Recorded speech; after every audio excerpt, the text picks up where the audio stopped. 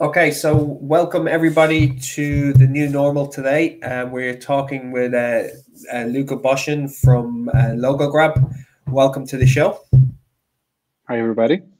So, do you just want to give a bit of information about yourself, Luca, and a bit about LogoGrab? Yeah, sure. So I co-founded with Alessandro LogoGrab a few years back. We are an image recognition business, so we build software that recognizes by itself things inside images and videos, and we license that software to other companies so they can build great products or solutions on it. And traditionally, as per the name, isn't focused on recognizing logos in images and videos, but things are evolving quickly. Well, and where did the kind of idea come from, and how did you go from inception to a pretty big business? Yeah, so I've known Alessandro, my co-founder, for many years, and during university times, we always played around together, trying to build products or companies, or we always like to build things. And LogoGrab was actually my master thesis project back in the days. So we thought, there's no good logo recognition technology out there. Perhaps we can build it. And Alessandro back in the days was actually a researcher for Google, doing research for them at the Swiss Federal Institute of Technology in Zurich. So we had the will and the knowledge to start working on it, and it just started. And from kind of what the initial inception of the product was, it's obviously gone through many iterations and different areas of kind of what you wanted to focus on, can you talk us through that journey? Yeah, sure, absolutely. It's interesting how, in a way, the core product was always the same, because in order to start, we had to build ourselves the image recognition technology. Now, in the early days, our idea was to, in the naive university days, build an app where people would scan logos and receive discounts, promotions, you name it, which was a great starting point to build the technology itself. But as we wanted to grow commercially the company, we realized there was a bigger opportunity in actually licensing the technology itself for recognizing logos to companies who would use it for very different things that go from monitoring media for the appearance of brands to give them insights about who views their content and their products, or using it for counterfeit detection. So our technology today is used by marketplaces, for example, as the visual signal that allows them to identify if a product is real or fake when sold on their platform. So that's how it started, and that's how it evolved in a nutshell. Okay, brilliant. The product itself, how is it built, or what's the kind of you mentioned that it's an AI tool for humans. Mm-hmm. So what's the kind of, how's the product built? What's the platform it sits on, and how it goes from there? Yeah, sure. So the product itself, it's very simple for everybody to use or integrate. It's a simple API. So you connect to our servers through the API calls. You send in pictures that you want to identify logos or other feature in, and then the API gives you a response in terms of what was identified by the technology in that picture or video. I wouldn't be able to tell you the details of what the technology is built on, because that's Alessandro's word rather than mine. Okay, and the bit I like to hear from people, especially if that have founded their own business and have come through, what would probably be your kind of top 3 learnings from over the last, say, 2 or 3 years, and then how that has kind of moved into over the last 2 or 3 weeks, and how you've had to kind of adjust and pivot? Yeah, so, well, maybe one thing that I learned over the last few years was to never take myself too seriously, or, never take ourselves, too seriously, but, kind of enjoy that freedom of being able to look at things in a different way, in a software way, and as a result, perhaps adapt quickly to things as well. And in terms of the business, we definitely felt a bit of a hit during the crisis, not major, but because we always had such a free way of thinking, the concept itself of not working anymore from an office but all remotely was very easy for us to integrate, because we never really cared when and how people work, rather, are we going to reach our goals and KPIs or collectively? That's I was talking to somebody earlier this morning from Grow Remote, and it's something that was discussed, and it is a new normal as it's going to go forward. Have you always been a location anywhere business, or was it very much a just it's happened now, so we have to adapt? We were always very open to the concept and idea, and it was put in practice to a certain extent because we left everybody the freedom of just working from where they felt it was more comfortable. For example, one of our colleagues hasn't been in the office now, I think, for 2 or 3 years. He's one of those guys that just works 3 months in the Philippines, 3 months in Mexico, just keeps, globe trotting around the world. So the moment where we had to just go completely remote, it was very simple because we were already used culturally not to have to be all in one room, but to work remotely and in an efficient way. And have you seen over the last 2 or 3 weeks, how has your business had to adjust to, I'm guessing revenue streams have been looked at, and it's function. So what is internally have you looked at, and kind of how you've pivoted? And obviously the article about how you worked with with Italy around the virus as well. So well, that's a bit of a tangential story. So myself and Alessandro are originally from Italy, and what we did in terms to the article you're mentioning, we worked with a research group called Ghost Data, who is this group of researchers that likes to focus on issues like terrorism, crisis, counterfeit. We've supported them in the past in their research work, so they would use our visual AI, our image recognition technology, to build some of the researches. And because also the guys from Ghost Data have an Italian background, during the crisis, they reached out to us and they had an idea on how to build more sensibility into the Italian population to, make everybody understand the importance of quarantine in Italy. And so we supported them in that effort in doing that. But if I have to go maybe back to the first question, which I think was around, what happened and what did we change during the crisis? Of course, there's the remote work piece, but I think the main common ground for everybody right now is uncertainty. So a part of our business is working with companies who do sports sponsorship monitoring using our technology.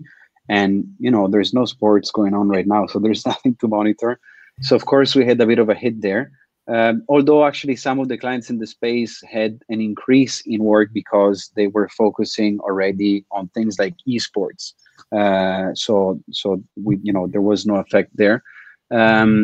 What we did internally, because of this moment of high uncertainty, nobody knows how long this is going to last, how much it's going to impact. We didn't feel much of an impact yet, but we want to be on the safe side.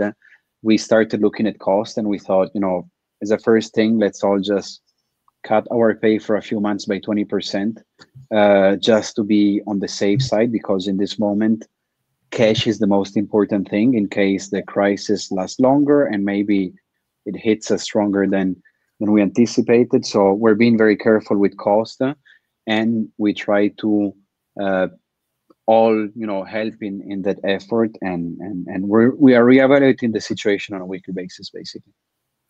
Okay, and have you had to do anything different kind of with your clients? We talk to a lot of people, and they're just talking about communicating with your clients and different things. Have you had to look at different moving forward post kind of August, September? Have you identified anything new that you're going to? Oh, that's an interesting channel, and we might investigate that more, because a lot of people are saying we have more time now to look kind of from the parachute down and see, have you been able to identify anything? Yeah, well, it's interesting because actually these days we're going to launch a complete new branding for the company, including a company name change. So in a way that helps, it gives us a tiny bit of more time to work on that. So we're working on that. And something else that we always wanted to do was eventually get to a point where we're going to productize our technology. So where we're not just going to license it for others to use it as an API, but actually build ourselves a product on top of the technology that we could deliver to the end client. So this is a time where we're accelerating that process of sitting down all together and figuring out, is there an opportunity that we can go after? Okay, bro. And just over the last few years, can you, what would be your biggest learning, and where have you, if you look back 5 years ago or 4 years ago and to where you are now, is it where you expected the product would, or the business would be, or did you, and yourself, or kind of, where are you thinking there? Yeah, I have to say it's not too much far off from, where we were hoping to go. Of course, things could go always a lot better, but they're not doing bad, So I tend to avoid thinking it could have been more, because it's already great. So in terms of what I learned over the last few years, there's definitely, again, that element we said before of trying to avoid taking ourselves too seriously. And something else I definitely learned in the last few years is also the importance of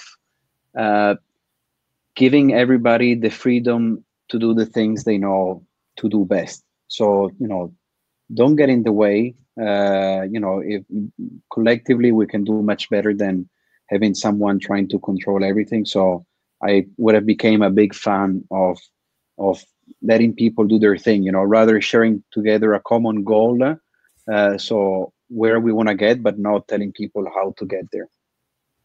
Okay, and the next stage, you've obviously just mentioned there that you're looking at your business and branding and stuff. What is 2.0 for the business, and kind of, obviously I won't ask you to give an expose, but where do you feel the business is going to excel over the next 2 years? Sure. So there's a 2.0 and a 3.0 that we're starting to look at. So the 3.0 is the productization piece I was saying before. Yeah. That's a bit further down the line, although we're working actively on it. The 2.0 is we were very much focused on logo detection initially, and that's what made us different, and that's what made us build a technology that stands out and almost has no competitors purely on a technological sense on the market. And now that we've established a very strong basis of being leaders in logo recognition, we see value in opening up to other features that may go outside of strictly logo recognition. So opening a bit more up to different types of opportunities as well. So this is what's happening in 2.0. We're going away from being so closely related to a logo recognition API and entering the space of what we call the visual AI people. So a company that can help solving very complex challenges at scale using visual artificial intelligence. So that's the space we're opening up to see a bit broader, to then perhaps build a product in a specific industry. And just on that, and I know you're not majorly technical, but the availability skills and the challenges that brings, have you been exposed to that, or because you have a kind of you can get skills when needed if it's a remote kind of thought-based business, or has there been challenges there? Yeah. So we were always lucky that we never managed to raise too much money. Not that we didn't want to, like in the early days, you want to raise as much as possible. But in a way, we're lucky that we always had limited financial resources, because this built a culture in the company of trying to do things in a different way and in an extremely efficient way. So for example, the logo recognition technology itself, we have it works that well because we had always very limited resources, and we had to build the technology in a completely different way that all the people that had resources were doing it. And as a result of it, it works extremely well and at an extremely large scale. So I think we want to keep going down that path of having that mindset of trying to stop for a second before we start doing something and see if there's a different way of doing it, perhaps a more efficient way that will allow us to not oblige to the way that things are done in a standard way. Okay. I won't keep you too much longer, but you just mentioned there you didn't raise too much funding. That's kind of against the norm nearly of what you see, where people are, you know, trying to raise as much VC or, you know, kind of initial stage. Was that was that a purposely done, or was it just you were able to sell your product quickly and you were able to raise capital that way? You know, to be honest, I would be lying to you if I would say we didn't want it to raise more money, especially in the early days. You hope to get in as much as possible. Back in the days, we just didn't have the knowledge, the capability to raise more, and we were not sure where we were going either. So, you know, as a result, you know, it doesn't make sense to, you know, even for an investor to plunge a lot of money in something where you don't know where it's going. So it makes sense that we didn't get more money. We got the right amount. So that's the way it went. And that allow you to be more flexible yourselves, because obviously you didn't have constraints of VCs or, you know. You know, we didn't think about it back then, but, you know, looking where we are today, definitely it's great not to have raised too much money, because, as you say, it gives a lot of more freedom, especially now that the business is profitable and it's running smoothly by itself without the need of external funding. It's great to be able to focus, you know, a bit on the longer term of where you really want to get, rather than just short-term goals that may be, you know, imposed if there is different agendas at the same table. Okay, bro. So as I said, last question. What would your advice be for, you know, people who have, you know, maybe a couple of years behind you, and, you know, as a successful entrepreneur, you know, what would your advice be to people who might be listening? Yeah, well, probably first of all, you know, have fun in what you're doing, because if you have fun, even if it goes in the wrong direction, at least you had a great time doing it. And if it goes in a good direction, much better. And in a way, we were lucky ourselves because we just always had fun doing what we were. And I would even argue that it's the reason why we managed to be still here, because if you're having a good time, even in the difficult times, if you have that passion and the drive, you're still going to keep going and bend the rules of physics for things to still work. So perhaps that's the main thing, you know, try to feel, not even look, but to feel if you're having a good time doing what you want, and focus on that. Okay, brilliant. Thanks, Mil, for your time today, Luca. Awesome. Logograb.com is the website, and I will put all your details underneath the video when we post it. But thanks, Mil. Awesome. Stay safe. Thank you. You too, Gavin. Take care.